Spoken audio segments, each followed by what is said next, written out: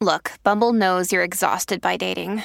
All the must not take yourself too seriously and 6'1" since that matters. And what do I even say other than hey?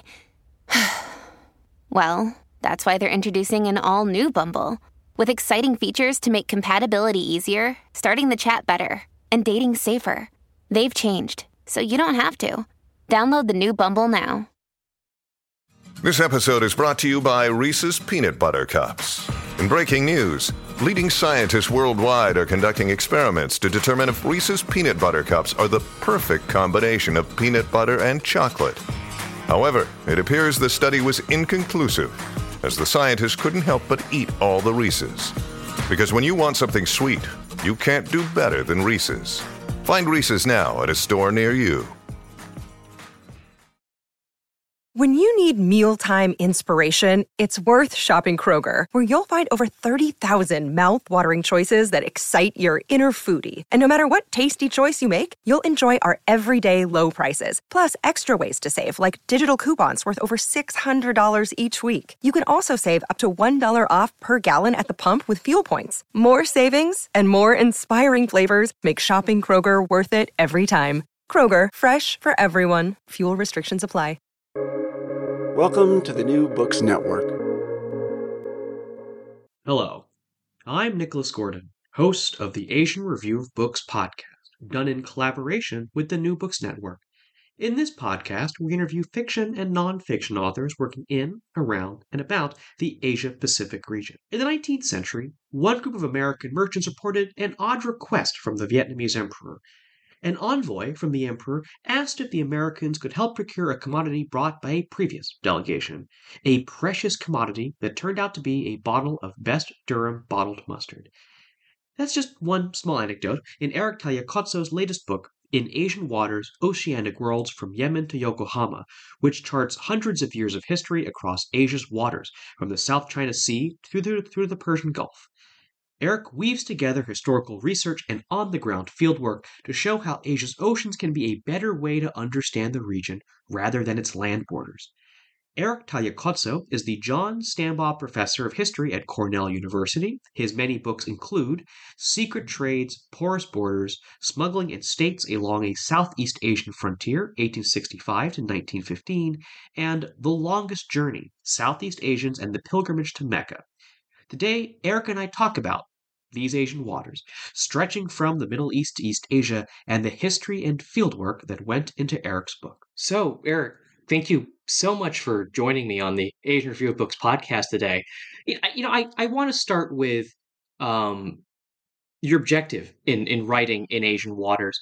It brings in a lot of history, a lot of your own field work. It covers such a broad area.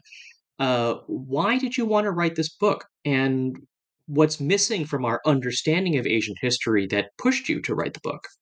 Well, yeah, thanks. It's very nice to be here, Nicholas. Thanks for having me on the podcast. I think what I was trying to do with this book is to kind of extend some of the themes that were interesting to me in my first two books. My first book, which was published with Yale in 2005, was a history of smuggling in Southeast Asia.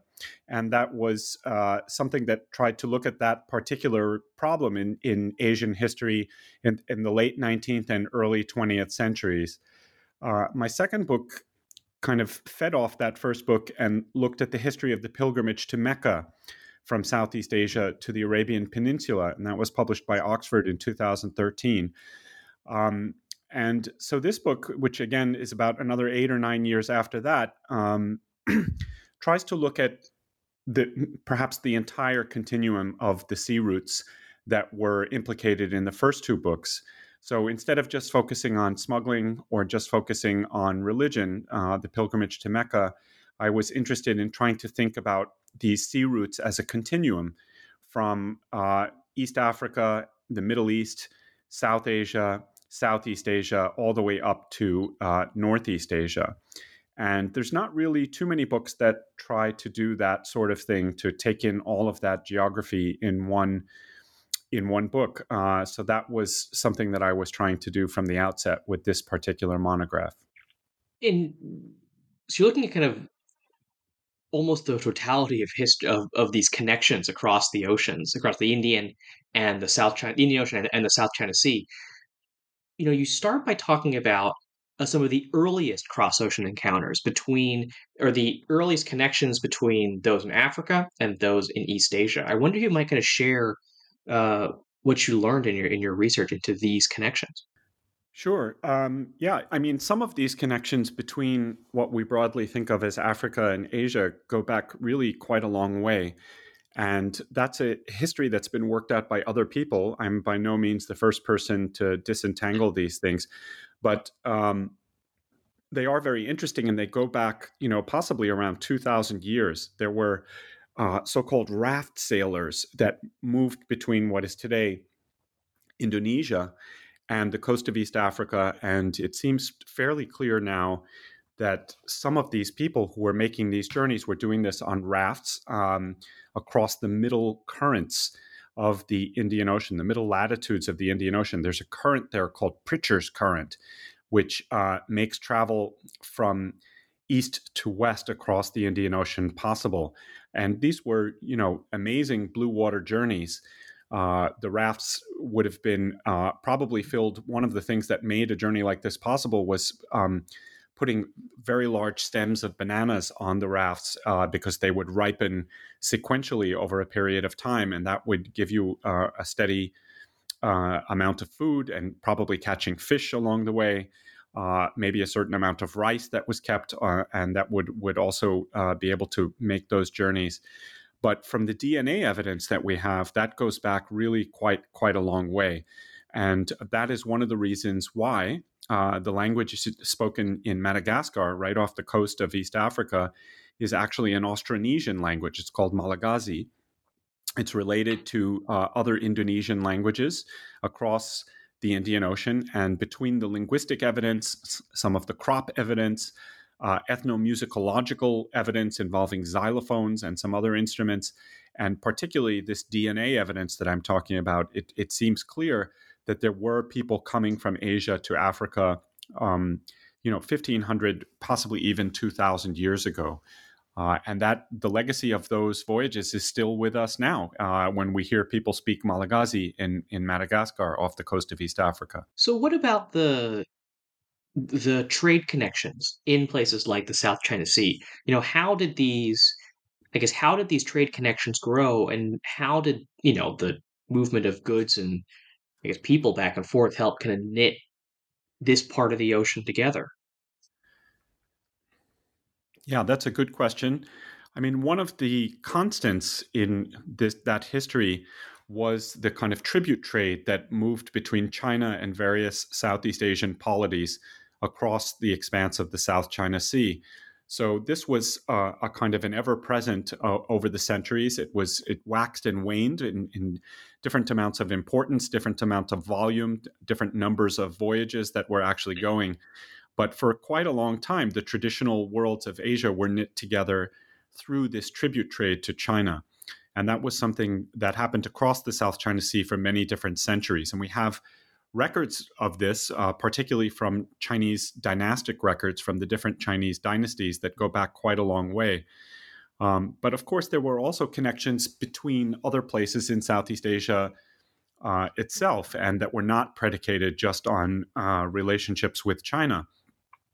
So, for example, one good mention here would be that on the central coast of Vietnam, we have a civilization that flourished called the Cham civilization. And here again, just to get back to that same notion of language, the Austronesian languages that traveled across the Indian Ocean to East Africa also traveled across the South China Sea to central Vietnam. So on the coasts of central Vietnam, instead of a Vietnamese linguistic evidence, we have Cham evidence of this Cham civilization, which seems to have been Austronesian in character and not more based on the mainland. So it was a civilization that had originally come from the island world of Southeast Asia and brought certain attributes from the island world of Southeast Asia.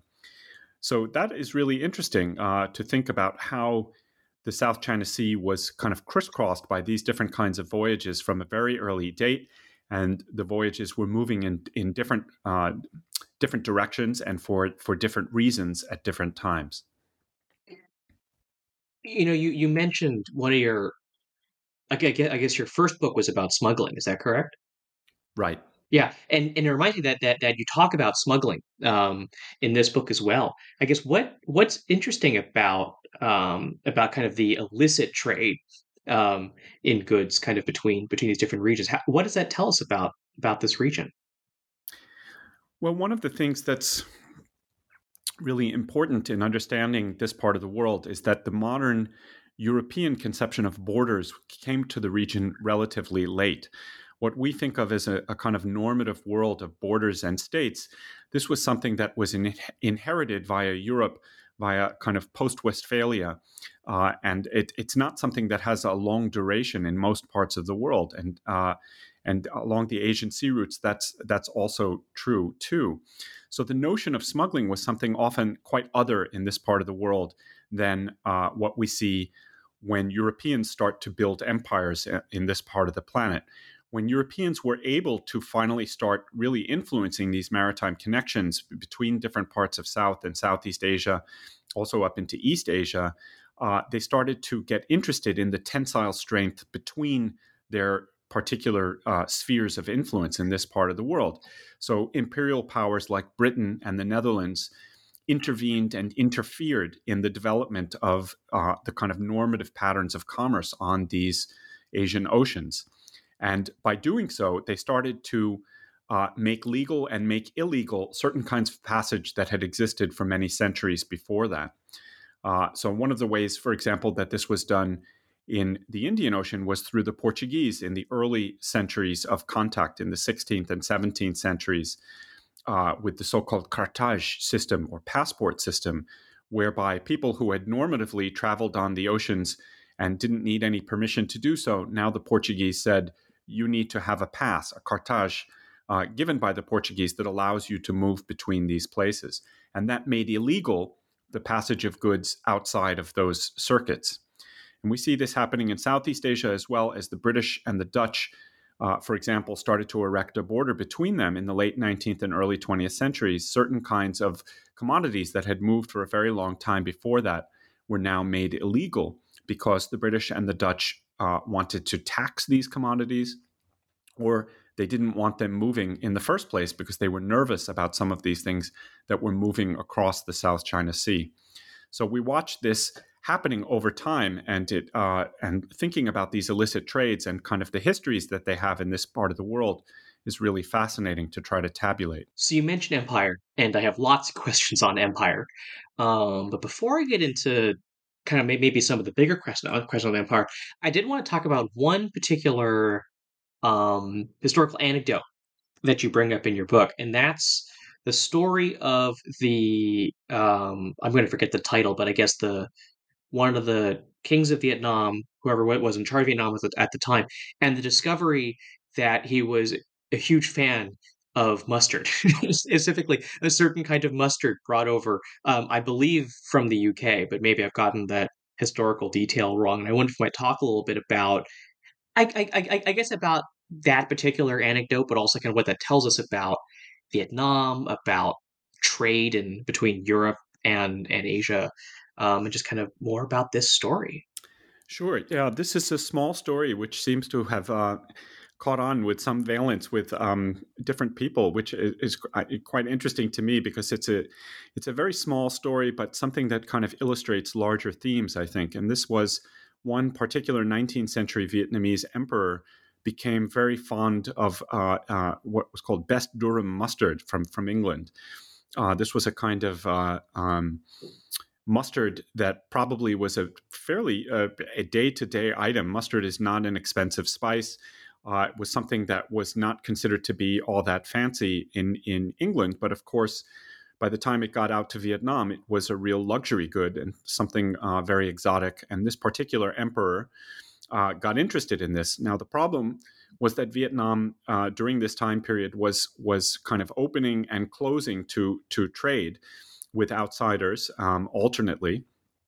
And the notion that this particular Vietnamese king was trying to kind of insulate his kingdom from what he saw as the vagaries of international commerce, which he saw correctly to be dangerous because the world was changing in front of his eyes, was kind of at odds with the fact that he really seemed to like this kind of mustard. So one of his envoys actually spoke to a foreign trader and gave him some very old, kind of probably almost flavorless mustard at that point, and said someone had brought this mustard on a previous trading voyage, and would this particular trader know how to get any more of this particular Durham mustard? And I think what that little episode shows us in embryo is the fact that these routes were dangerous. It was absolutely the case that a number of Asian sovereigns gauged that correctly and saw that the world was changing in front of their eyes, and they needed to be very careful who they traded with, lest a foot came into the door and propped the door open for taking kingdoms more forcibly after that, which happened, of course, again and again in Asian history. But at the same time, there was a real amount of desire that was implicated in the routes as well, because there were all kinds of strange, new, wonderful things that were traveling on these routes, some of them as prosaic and as mundane as best Durham mustard. We've talked a lot about the South China Sea, and that's understandable because, I'm based in East Asia, so that's why. But obviously the ocean kind of expands westward as well, out towards South Asia and the Middle East. And I guess if we're going to talk about South Asia, the question about empire in Europe is important there too. How do these European powers, I guess, engage with, meddle with, influence the development of these kind of trading networks, these maritime connections in this part of the ocean, in South Asia and the Middle East? Yeah, there was a very long history of this, and by the 16th and 17th centuries, quite a number of Europeans were involved on the coasts of India, for example. We know, of course, about the English East India Company, which becomes the main player in dealing with South Asia and eventually morphs into the British Empire in India, or the Raj. But there were other players too. The French were important for a time up into the last decades of the 18th century. It seemed that there might be a contest between the British and the French for influence in India, and that was only really settled towards the end of the 18th century, when it became clear that the British were going to be the paramount power there, and the French were going to concentrate more on other places. And eventually, in this part of the world, the main place that the French got involved is what they called Indochine, or their Indo-Chinese Empire, in what is today Vietnam, Cambodia, and Laos. But there were other players too. The Dutch East India Company was important in various parts of the coast of India, and of course also in Sri Lanka, where cinnamon was grown in large quantities. But there were even other players. So, for example, you can still go and find the Danish had a presence on the coasts of South Asia as well. And other players did as well. Small presences. If you can go today, really one of the very few places that you feel a French presence is in Pondicherry on the southeastern coast of India. But you can also find Portuguese presence in places like Goa and Diu. These are two places on the west coast of India where you feel echoes of the Portuguese Empire. So the Portuguese, the Danes, the Dutch, the British, the French, all were involved in this trading history of India and Sri Lanka, places like this. So that kind of history waxed and waned over the centuries, and it was only towards the end of this history, as we get to the late 18th century and into the 19th century, that it became clear that the British were going to become the most important power. So I wanted to shift tack. We've talked a lot about. Hey, it's Ryan Reynolds, and I'm here with Keith, co-star of my upcoming film, If, only in theaters May 17th. Do you want to tell people the big news? All right, I'll do it. Sign up now and you'll get unlimited for $15 a month and 6 months of Paramount Plus Essential Plan on us. Mintmobile.com/switch. Upfront payment of $45 equivalent to $15 per month. Unlimited over 40 gigabytes per month. Face lower speeds. Videos at 480p. Active Mint customers by 531.24 get 6 months of Paramount Plus Essential Plan. Auto renews after 6 months. Offer ends May 31st, 2024. Separate Paramount Plus registration required. Terms and conditions apply if rated PG. Another day is here and you're ready for it. What to wear? Check. Breakfast, lunch, and dinner? Check. Planning for what's next and how to save for it? That's where Bank of America can help. For your financial to-dos, Bank of America has experts ready to help get you closer to your goals. Get started at one of our local financial centers or 24/7 in our mobile banking app. Find a location near you at bankofamerica.com/talktous. What would you like the power to do? Mobile banking requires downloading the app and is only available for select devices. Message and data rates may apply. Bank of America NA, member FDIC. History, historical research. But parts of your book are also connected to the field work that you did in the region. I wonder if you could talk a little bit about, I guess, what brought you to the region in the first place, the kinds of field work that you did, and how that influenced parts of in Asian waters. Sure. Yeah, I had grants over various periods of time to go and do field work in different parts of Asia. So this was done in different places and at different times for different projects. So, for example, one of the chapters in the book looks at the passage of sea produce in what I call Sino-Southeast Asia in that particular chapter, moving all kinds of sea products moving between the various countries of Southeast Asia and the coasts of China, where there was a huge market for this sea produce as a kind of luxury goods that went to upper class people on the coasts of China. And that still exists. I mean, as China has gotten larger and wealthier, that conveyor belt kind of shuttling Southeast Asian sea products to the coast of China has only gotten stronger over time. There's another chapter that looks at the history of spices on the coasts of southern India, both the Malabar coast in southwest India and the Coromandel coasts of southeastern India, and how that encouraged Indian diasporas to move to different places. And in that particular chapter, I focus on Indian spice traders going to Southeast Asia, but getting most of their spices from southern India and speaking to those particular communities. So there was field work done at various points on, again, various projects, and that were tied together in this book under the notion of thinking about how things traveled by sea. And here the things could be various commodities like sea products or like spices, and the communities that were trading them could be different diasporas like the Indian diaspora in the Eastern Indian Ocean or the Chinese diaspora in the South China Sea. And I believe, and you can correct me if I'm wrong, but I believe you have one chapter in your book where you go to the southern Philippines to talk with, I guess, the Muslim communities there. What brought you to that part of the world, and what were you hoping to learn from talking to communities there? Yeah, one of the chapters focuses on the southern Philippines and looks both historically and through fieldwork about the experiences of Islam and Christianity in the southern Philippines.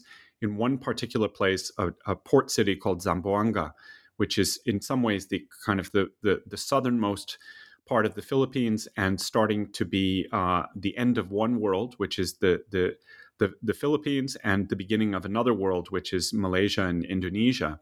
And this is just about as far as Islam stretched from Mecca and Medina in the Middle East eastwards into the sea routes of Asia. So I was very interested in that chapter at looking at these kinds of histories, both histories going back 500, 600 years when Islam first started to come to what we now call the southern Philippines, but also the intervening centuries and how that presence changed in conflict and in cooperation at different points with Christianity in that particular country. And this is a history that has, it's a cataclysmic history in some ways. It's been a history of war and strife, but also, as I learned from doing a lot of interviews there, both with Muslims and with Christians, it's been a history of accommodation to some degree too. So that's been very, very interesting for me, was to find out about that particular history. And when I was sent south after speaking to the kind of various Muslim offices in Manila and Quezon City, the kind of the center of authority and rule in the Philippines, I went south and with contacts that were given to me by the Muslim offices there to speak to Muslim Filipinos in the South. But I wasn't really talking so much about the strife that is going on there or the secessionary movements, but more about that long history of connection to other parts of the Muslim and Christian worlds. And this chapter was a dyad with a second chapter which took place in the Indian Ocean, which looked at not Islam and Christianity, but the movements of Hinduism and Buddhism across the Indian Ocean, from what is today South Asia to Southeast Asia. So I want to ask one more question about a chapter in your book, and that's the chapter on lighthouses, and specifically kind of the colonial efforts to build lighthouses throughout Southeast Asia. Again, kind of why devote a chapter to this particular historical, I guess, this historical trend, this historical event? What does that tell us about the South China Sea? Sure. Well, the last two chapters of the book focused on a last theme, which was about technology and the sea. And one of the chapters focused on the growth and spread of lighthouses as colonial instruments of coercion in the 19th and 20th centuries in island Southeast Asia. And the other chapter focuses on the growth and spread of hydrographic mapping, that is, mapping by the sea. And between these two different kinds of technologies, lighting and sea mapping, I wanted to just see how technology came to be important on the sea routes of Asia as well. And lighthouses, I argued in that particular chapter, we could see from a kind of Foucauldian lens, and thinking about the ideas of Michel Foucault, who has talked about the prison, the birth of the modern prison. And here he was engaging with ideas first put forward by Jeremy Bentham about the notion of the development of the panopticon, which was a prison whereby watchers were at the center, inmates were in a circle all around the watchers, and if you were one of the inmates, you never knew whether the center was looking at you, and this modulated your behavior. And what I tried to argue in the book is that lighthouses had a very similar function to this kind of Foucauldian analysis of prisons in England and in Europe at that particular time. A little bit later, as Europeans started to fan out into Southeast Asia, they again came to places like what we now call Indonesia, 17,000 islands of Indonesia, the world's largest archipelago.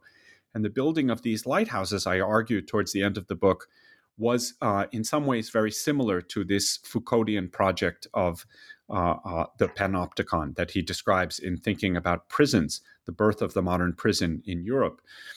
So I think and hope I was able to make a case that the expansion of these kinds of lighthouses did something similar for Europeans in being able to surveil and coerce indigenous behavior along the sea routes of Asia. And that was what I was trying to do in that last portion of the book. Right. I mean, you make this point kind of in this section where it's both how the natural environment affects kind of the development of human societies in the area, but also that the presence of human society then changes the environment, changes how we understand the environment, I guess in part through things like surveying and these lighthouses. You can correct me if I've mischaracterized the point you've made in this chapter. No, I think that's right to some degree. What's interesting is to look at the ways that indigenous polities in the region also adopted some of these technologies. They tried to learn some of these technologies. Often they were not allowed to learn the particular technologies, but they found other ways to do this as well. So, for example, lighthouses, some Malay sultans on particular islands in Southeast Asia only gave the British or the Dutch rights to put up lighthouses on their territory if they would get some kind of financial remuneration for that or could collect some of the taxes. So it was interesting to watch how this worked. Sometimes this was a negotiation, sometimes it was more forced. But as the imperial project advanced over the course of time, it became less less and less of a negotiation and more coerced. But watching how these technologies spread across the region shows us how important technology was to the maritime history of the region. Perhaps for my last question, to shift from history to the Asia of today, does kind of starting from, I guess, starting from the ocean, taking a view of Asia that looks at the maritime connections rather than, I guess, polities on land, or however you wanna describe it. How does kind of focusing on the ocean allow us to better understand the Asia of today? Yeah, I think that the connectivity of Asia is better seen from the sea than it is from the land. We live in a world now where there are these atom-thin lines that separate countries on a map, and although there's no actual boundary between many of these different countries, that atom-thin boundary actually exists in terms of the law and trying to enforce the law of what moves across boundaries, what kinds of actions people are allowed to commit on a daily basis in terms of speaking against the government, et cetera, moving commodities across boundaries, et cetera. So I think what's useful in taking a maritime approach is you see how things flow between places and less how things stop at the borders, because they don't always stop at the borders. People move, material moves, ideas move across these spaces. And particularly in the academy, where most of us are divided up into scholars of, let's say, West Asia, or what in this country, the United States, is called the Middle East, scholars of South Asia, scholars of Southeast Asia, scholars of East Asia, these rubrics become reified. They almost become ossified into categories that reflect actual ontological lived experience. But for the most part, I think people are able to move across these different rubrics, and not always, but in particular cases, it's interesting to watch this from the sea, because it gives us much more of an idea of the fluidity of history and the movement of history, rather than the more stationary ideas of having people bounded by the nation state or by a region. So with that's a great place to end our interview with Eric Tagliacozzo, author of In Asian Waters, Oceanic Worlds from Yemen to Yokohama. Eric, I do actually have two final questions for you, which are, where can people find your work, and what's next for you? What might the next project be? Thanks, Nicholas. So the book is just out just a short while ago with Princeton University Press. And because the book just came out, to tell you the truth, I'm taking a rest now. I have a day job, which is teaching and administering at Cornell University. So I'm involved in that. We're in the middle of the semester right now. And after long labors with that book, 8 or 9 years from start to finish, it's been time to just take a bit of a rest and restock. So we'll see what happens next. But I'm not entirely sure what I'm going to do yet at this point. But I think I'm going to be probably still involved in the sea one way or the other. That seems to be the main thread running through the work over the last several decades. Well, I hope you get a much deserved break after writing this, after writing In Asian Waters. You can find me, Nicholas Gordon, on Twitter at NickRIGordon. That's NickRigordon. You can find the Asian Review of Books at asianbooks.com, or on Twitter at Book Reviews Asia. That's reviews plural. And you can find many more author interviews at the New Books Network and newbooksnetwork.com. This podcast is on all of your favorite podcast apps, Apple Podcasts, Spotify, and Stitcher. Rate us, recommend us, share us with your friends if you want to support us continuing to interview those writing in, around, and about Asia. Stay tuned to learn more who's coming up on the show. But before then, Eric, thank you so much for joining me today. Thanks very much for having me, Nicholas.